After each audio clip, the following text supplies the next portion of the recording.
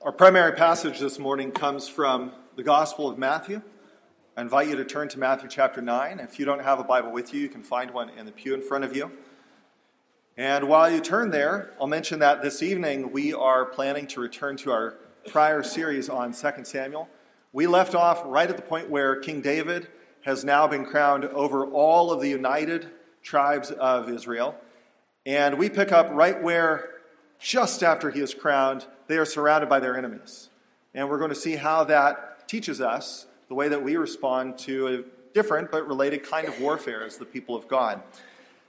Now, this morning, we are in Matthew chapter 9, and our text is going to be verses 35 through 38. Let's give attention to the word of the Lord. And Jesus went throughout all the cities and villages, teaching in their synagogues and proclaiming the gospel of the kingdom and healing every disease and every affliction. When he saw the crowds, he had compassion for them because they were harassed and helpless like sheep without a shepherd. Then he said to his disciples, "The harvest is plentiful, but the laborers are few. Therefore, pray earnestly to the Lord of the harvest to send out laborers into his harvest." Right out the gate, the Lord is showing us that prayer takes precedence over every other means that we might avail ourselves of. Let's go before him and ask for his blessing even now. Almighty God, most merciful Father, we humbly submit ourselves this morning and fall down before your majesty.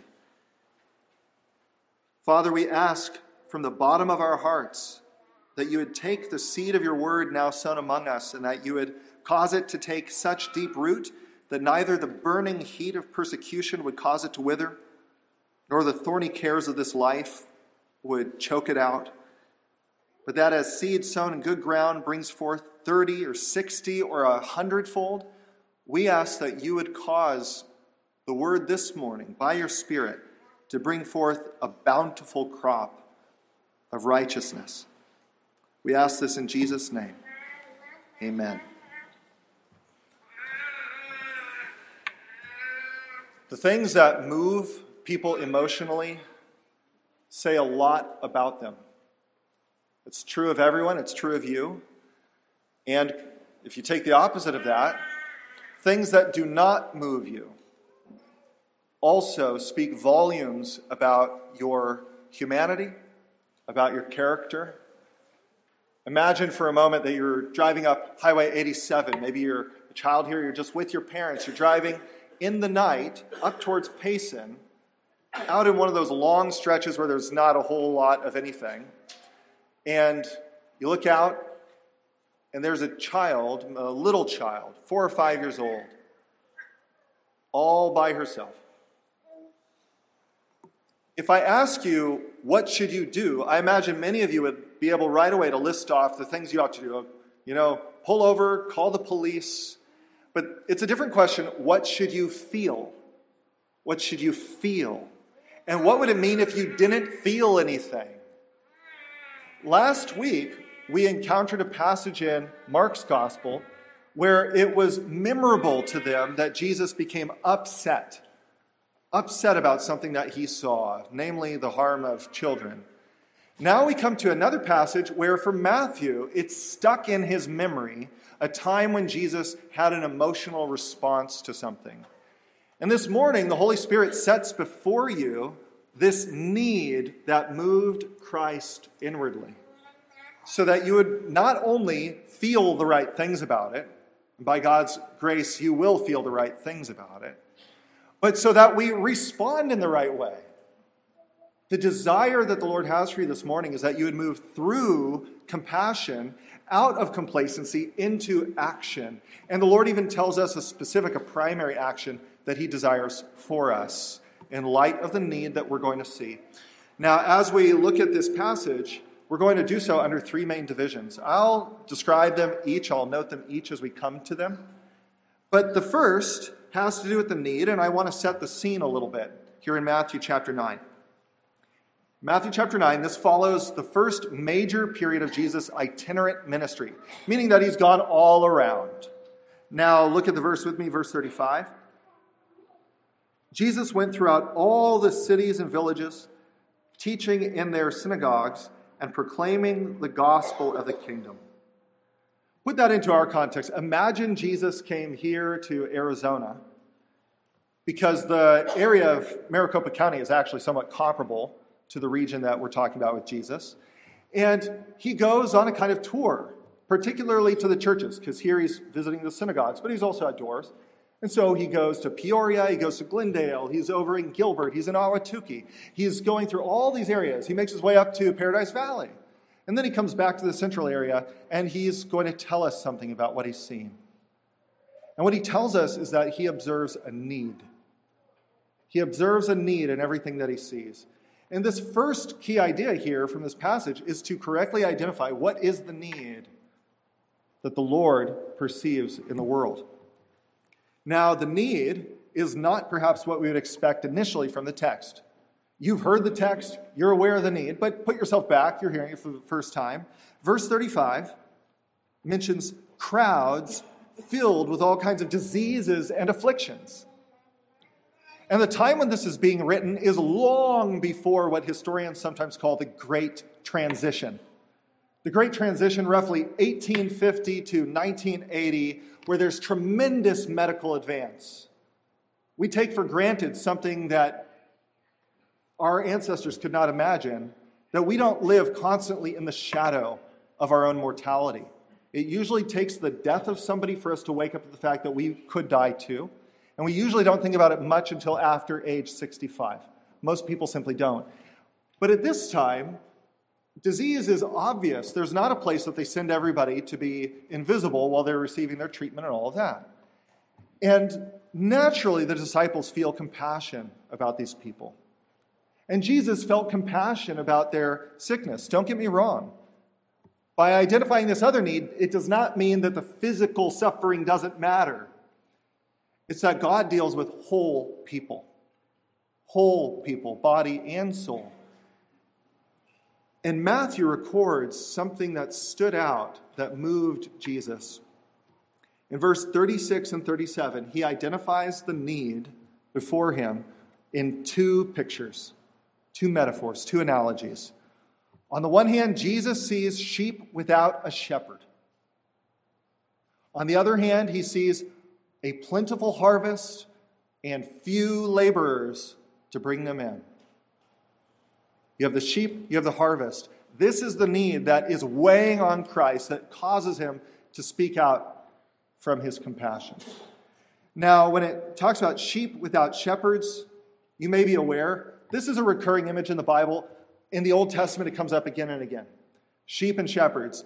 And primarily, when you encounter this, it's talking about the relationship between God as a loving provider who guides his people, and his people are pictured as the flock. He's the shepherd. But also, of course, this refers to human people, the leadership that God places at times over his church. And so you see examples of this. Numbers 27, I don't ask you to turn to these passages, just listen, they're very brief.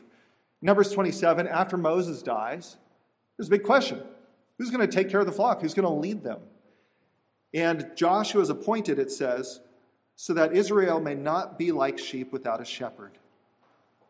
They had need of people to guide and to do so with godliness. 1 Kings 22, after King Ahab dies, Micaiah, the prophet, envisions Israel as, quote, scattered on the mountains like sheep that have no shepherd. Why? Because without a king, of course, they were now prey to their enemies. They were not united. They're not receiving proper direction. This is going to affect their economics. This is going to affect their laws. And the people become like prey to the wolves. Now, Jesus looks at Israel as he goes around at this time in the first century. He's visiting all these synagogues. He's meeting thousands and thousands and thousands of people. And he says they are like sheep without a shepherd. And somebody could object, probably would have objected then. What are you talking about? We have a king who has more power and riches and has built more stuff than anyone since Solomon in this land. And Herod had. He was incredibly powerful, and he did make sure that nobody else was invading the land. And they could say, we have so many scribes and teachers. We are overflowing with scribes and teachers. Jesus practically can't walk through a crowd and bump into scribes and teachers. Why then does Jesus say they are like sheep without a shepherd? Why does he say in verse 36, they were harassed and helpless? Because the people who were occupying the office of shepherd were not committed to the true spiritual care of the people. They were not committed to the true spiritual care of the flock. They spoke words out of human wisdom, out of human opinion. They spoke words that were designed to gather to themselves wealth or admiration, but not committed as God's servants to the care of the flock. And so they are lacking, the multitudes are lacking faithful men who are committed to guide and to protect and provide for them. But then you look at the second aspect here in verses 36 and 37. Jesus mentions harvest. And this imagery is developed both in the Old Testament and the New Testament, especially in the parable of the sower. Essentially, he's saying that there are people out there, humanly speaking, just waiting to be gathered into God's barn. Here, the harvest represents souls. Souls waiting to be gathered in. And in the context, Jesus is not getting into some upper-level conversation about election, reprobation, all of that. He's talking about the duty that God's people have to go out and exert themselves in gathering. That's the focus. And here, he says in verse 37, the harvest is plentiful, but the laborers are few. Again, Jesus talks in the Gospels about certain scribes who are very willing, and Pharisees who are willing to go make proselytes to their brand of religiosity.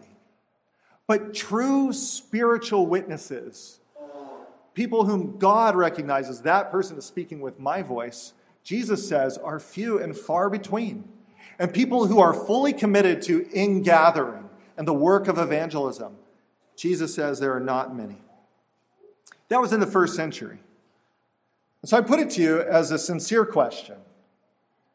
Imagine Jesus were to go on this itinerant journey today throughout the world, and maybe just here in Phoenix. And again, he goes to Gilbert, and he goes out to Mesa, and then he heads over to Avondale, and he's visiting churches, and he's walking the streets, and he's showing up in big areas, and tens of thousands of people are in front of him. Would he say the same thing? Or would Jesus perhaps say, you know what? We have more, now that I look at it, we have more than enough totally committed, excellent shepherds who are proclaiming the true gospel faithfully, who are caring for the needs of the church, who are busy about the work, not for their own sake, but for the good of the congregation. And not only that, we have plenty of laborers who are out there gathering in the harvest. It's coming in apace. Is that what he would say? I submit to you that it well may be worse today than it was then. When you consider total population, I'm not saying there's less believers. I have reason to hope there are more believers alive today than at any other one point in all of history. Sometimes we lose sight of that because we get so focused on our community here, and we lose sight of what the Lord is doing throughout the whole world. I have no problem imagining that we may have more people believing on Christ than ever. But per capita, are things better? And as we look at Phoenix, are things better? I want that to sit with you. We'll come back to that. But then what is Jesus' attitude toward the need? And in turn, how ought we to feel about the need? This brings us to our second division. Look with me at verse 36. Consider the attitude that Jesus expresses. When he saw the crowds, he had compassion for them. The word compassion here. It is a full word. The Greek term denotes a degree of anguish that makes your stomach turn and sour. Is there an English word that quite gets at that? Anguish, probably, for most of us, we think something more like that. But it's an intense word. And this is the word that it uses when it speaks of Christ looking at the multitude of people. The people who are supposed to be even the people of God. This is the visible church in that time, Israel. And yet they are without shepherds to care for them. And there are not enough laborers to bring in people truly. How does Jesus feel? Overcome with emotion. And somebody could object here and say, I don't understand this. Because Jesus is truly God. And as true God, he knows exactly how many people are elect, and he has all power. So if he doesn't like the state they're in, why doesn't he go out and just fix it right now? I submit to you, you know nothing of theology, and you know very little about the heart of God, if that's the way that you can think. According to his divine omniscience, of course, the second person of the Trinity, God the Son, does know who will be brought into faith. But as true God who is full of compassion, and you don't have to be able to wrap your head around that any more than an ant can understand both sides of your shoe. We are so small. As true God, God has compassion upon the suffering and the lost. And as a true human being, completely without sin, Jesus is able to look at these people with a true heart of humanity and yearn for them to be set free from the bondage of sin. To yearn for them to have hope. To yearn for them to know what fellowship with Christ is. It's been called sometimes the Christian's secret that we have joy. And the world does not have the joy that Christians may have in Christ. Don't you want other people to have that? I can't speak for you, but I can bear witness in my life. There was a time in my life, from about age 10 to age 20, where not constantly but frequently I was in terror of death. What is going to happen after this? And I was in terror of appearing before God and hearing the words, you don't deserve to be in my presence, go away forever. And then there was joy. I hope that future me, if I had a time machine, would have been willing to go back and try to evangelize past me. Not just because, well, it's right to do it, but because of compassion, because of the pain I was in. And others are in that this very day. Others whom the Lord will draw into his church through the means of you. You could say, well, that's Jesus, and Jesus is without sin. But the Lord does work this in other people. Romans chapter 9, the Apostle Paul looked upon the multitude of unconverted Jews. And remember, he was a Jew. And it must have just grieved his heart that the people who were the original recipients of the oracles of God had turned away from Christ. And he says in Romans 9, verses 2 through 3, I have deep sorrow and unceasing anguish in my heart, for I could wish that I myself were cursed and cut off from Christ for the sake of my brothers, my own flesh and blood, the people of Israel. How much compassion do you have to say that with conviction? I wish that I would go to hell if it would mean that they would go to heaven. That I would do whatever is in my power to be used of God if that be his will. Likewise, Moses, Exodus 32, pleads with God after Israel has offended the Lord and he's about to bring judgment against them. He pleads and he says, now, if you would only forgive their sin, but if not, please blot me out of the book that you have written. Those were sinners. Paul calls himself the chief of sinners. Moses, too, a murderer and a man of temper. And God worked this kind of compassion in these one-time bloodthirsty, uncompassionate people. Which means he can work this in us, too. And so I put it to you as a question. When you consider how few faithful ministers there are, and you may be overestimating how many there are. When you consider how many people need proper care, need to hear the gospel. When you consider how few Christians are all in, where you can say that their devotion to Christ and how they live in this world, really that's the priority. And I'm not claiming that I don't, have to reprioritize on a daily basis. But how do we feel about this? What we can see is that Christ's heart is moved to compassion. And it's not because he looks out there and he sees people who deserve it. They don't deserve to be suffering. It's because he chooses to be gracious. And you who receive grace, that's the principle that moves us. Not, well, they don't deserve it. They're probably reprobate anyway. It's that you've received grace. And so the Lord calls us to look at the compassion of Christ first, even just so that we acknowledge, perhaps, that we don't have it, so that we seek it from the Lord. But then, how do we act on this, and how do we seek this?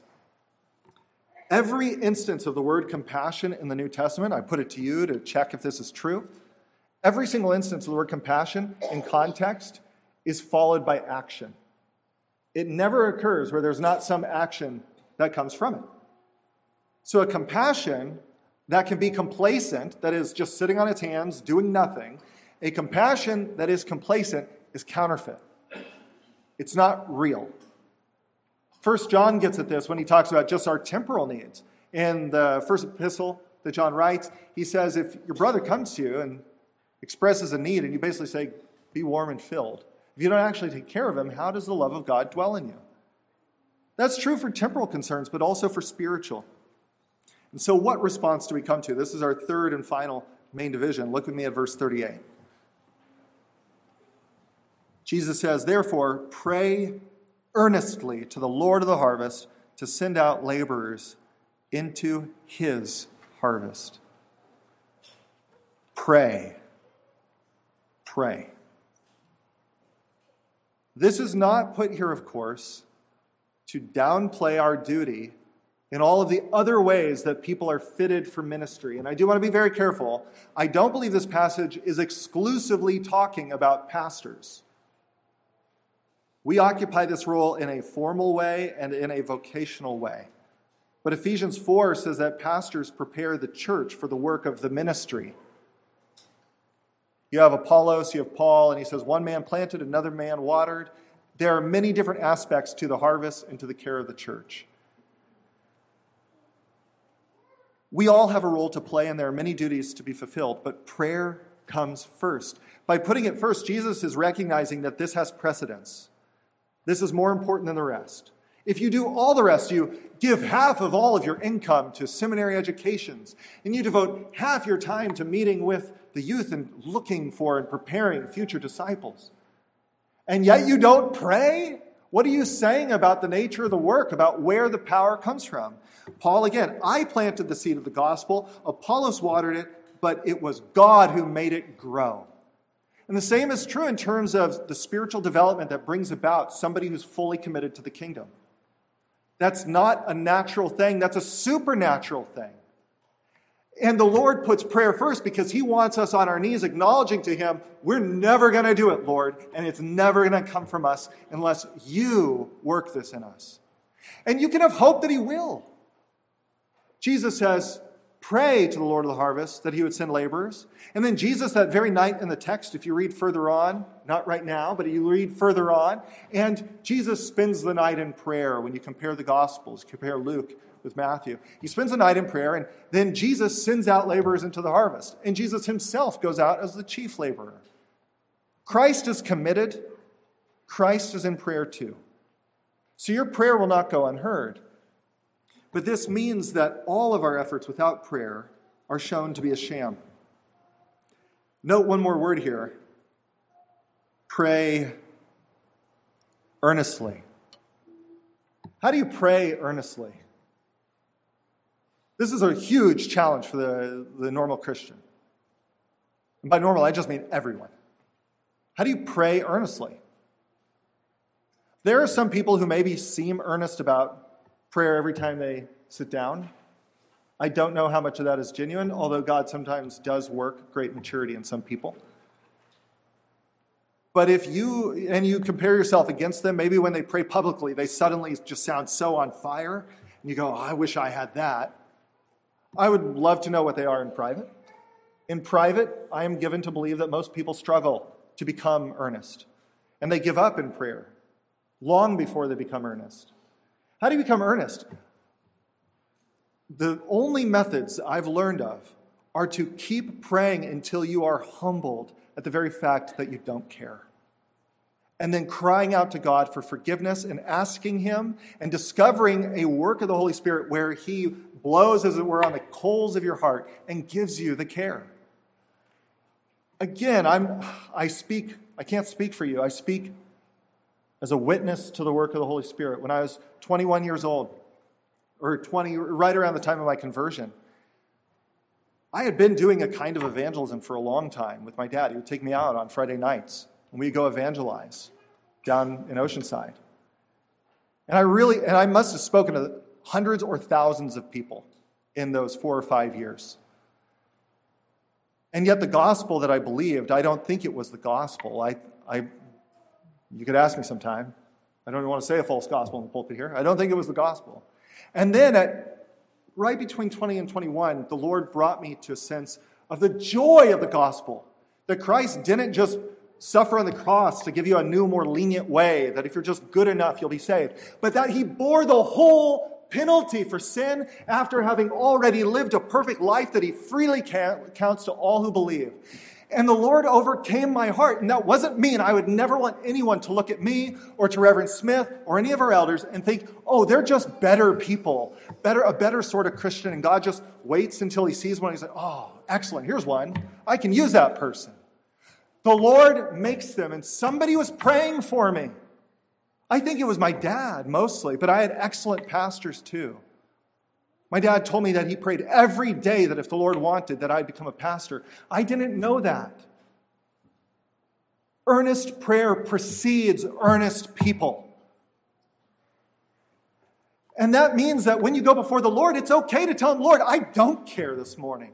But the Lord can breathe into you. And I remember a transition where I realized, God, these people that Christ deserves to be receiving glory from, do not give him glory. Put that heart in me, and he will do it in you. I appeal to you then, not to look in yourself for the care, but to confess your need of it and to seek it from him. A little bit earlier, I told you that we would come back to the case of Phoenix and how would Jesus look at this place. And what about the URC? And I want to lay before you for a moment here something of the need of our time. I'm speaking as to people who are in the United Reformed Churches. I know that we have guests here, but I'm speaking a bit in-house because you ought not to be throwing rocks at other people's houses until you've dealt with your own. Actually, you shouldn't be throwing rocks. It's a bad analogy. The URCNA, we are about 110 churches. We are a tiny federation in the world. Compare that to, say, the Nigerian Reformed Church. Nigeria is like the Alabama of Africa. It's not the whole thing. It's one area. And yet they have 500,000 people in the Nigerian Reformed Church. The URC is a blip. But we matter to the Lord. This is where the Lord has planted us. This is where we are trying to do some work. The URC has 110 churches, about 140 pastors when you figure there's associate pastors and all that. In the next 15 years, half of them are going to retire. And who is going to replace them? And if we even want to not just replace them, but to multiply. And knowing that there is attrition in the ministry, not everybody who gets ordained stays in the ministry. And not everybody who enters the ministry is a great shepherd. And then you consider the number of men that we are graduating and ordaining.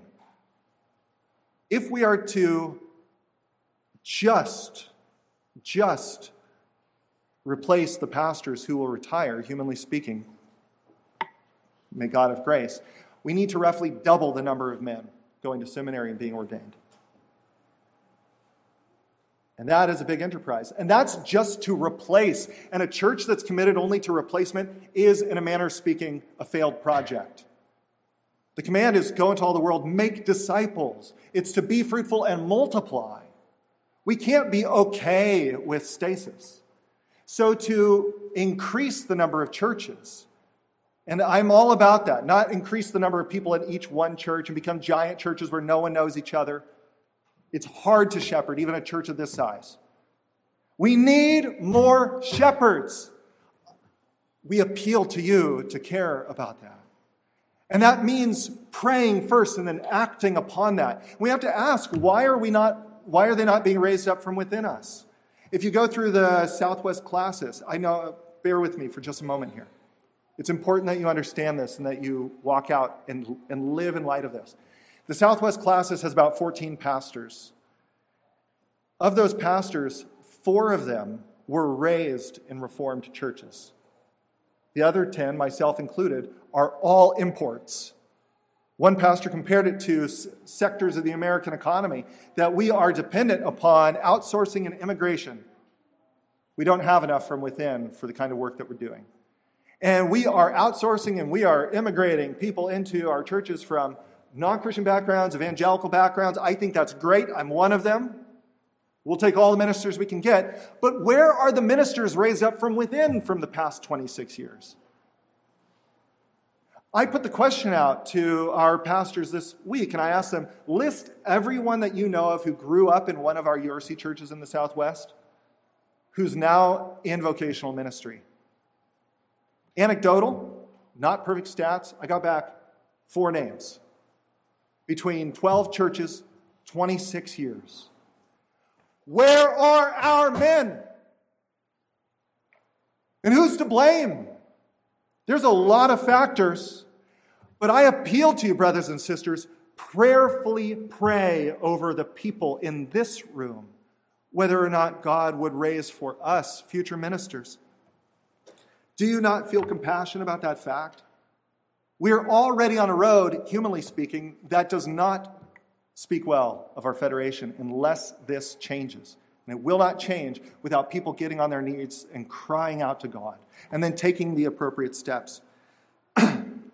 Observe one more detail in the text with me at the very end. Christ tells them to go pray to the Lord of the harvest to send out laborers. And I like to imagine how that went that night. Because he's speaking to a big group. This is before he selects the 12. Speaking to a big group. He says, go pray for the Lord to send out people. And their prayers are probably like most of our prayers. Lord, please raise up others to go forth and to do your work. And then the next morning, Jesus says, and you, and you, and you, and you, and you, you're going out there. And it's going to be hard. And people are going to chase you out of town, and you're going to have to brush off your shoes. It's going to be rough, but I'm sending you. They weren't expecting that in their prayers, God was preparing them. And the Lord, through these prayers, very well may be preparing you. Whether that's as a minister of the gospel vocationally, or as a missionary, as someone who's allied to the church in vocational forms, whether that's as elders, deacons, or sometimes the equally hard calling of being their wives, whether that's to be women who are extremely proficient in making disciples, because we have a dearth of that throughout the Christian community. Men, by and large, have far more access, just because of the nature of the leadership structure, to people who will come alongside them and teach them. But we need that from women as well, women who are equipped. Pray and pray instead, Lord, send others. Lord, if it be your will. Like Isaiah said, Lord, send me. In time may he do it.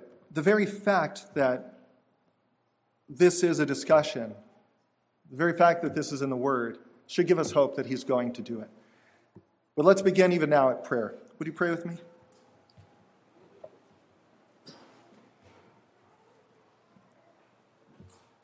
Our Father in heaven, we thank you that you, in compassion upon the world, unthinkable that as that is, since you know all of our sins, all of our selfishness, that you did not look upon the whole world in scorn, but you determined to send forth your Son and to gather for yourself a people according to grace, as many as will look to you through him.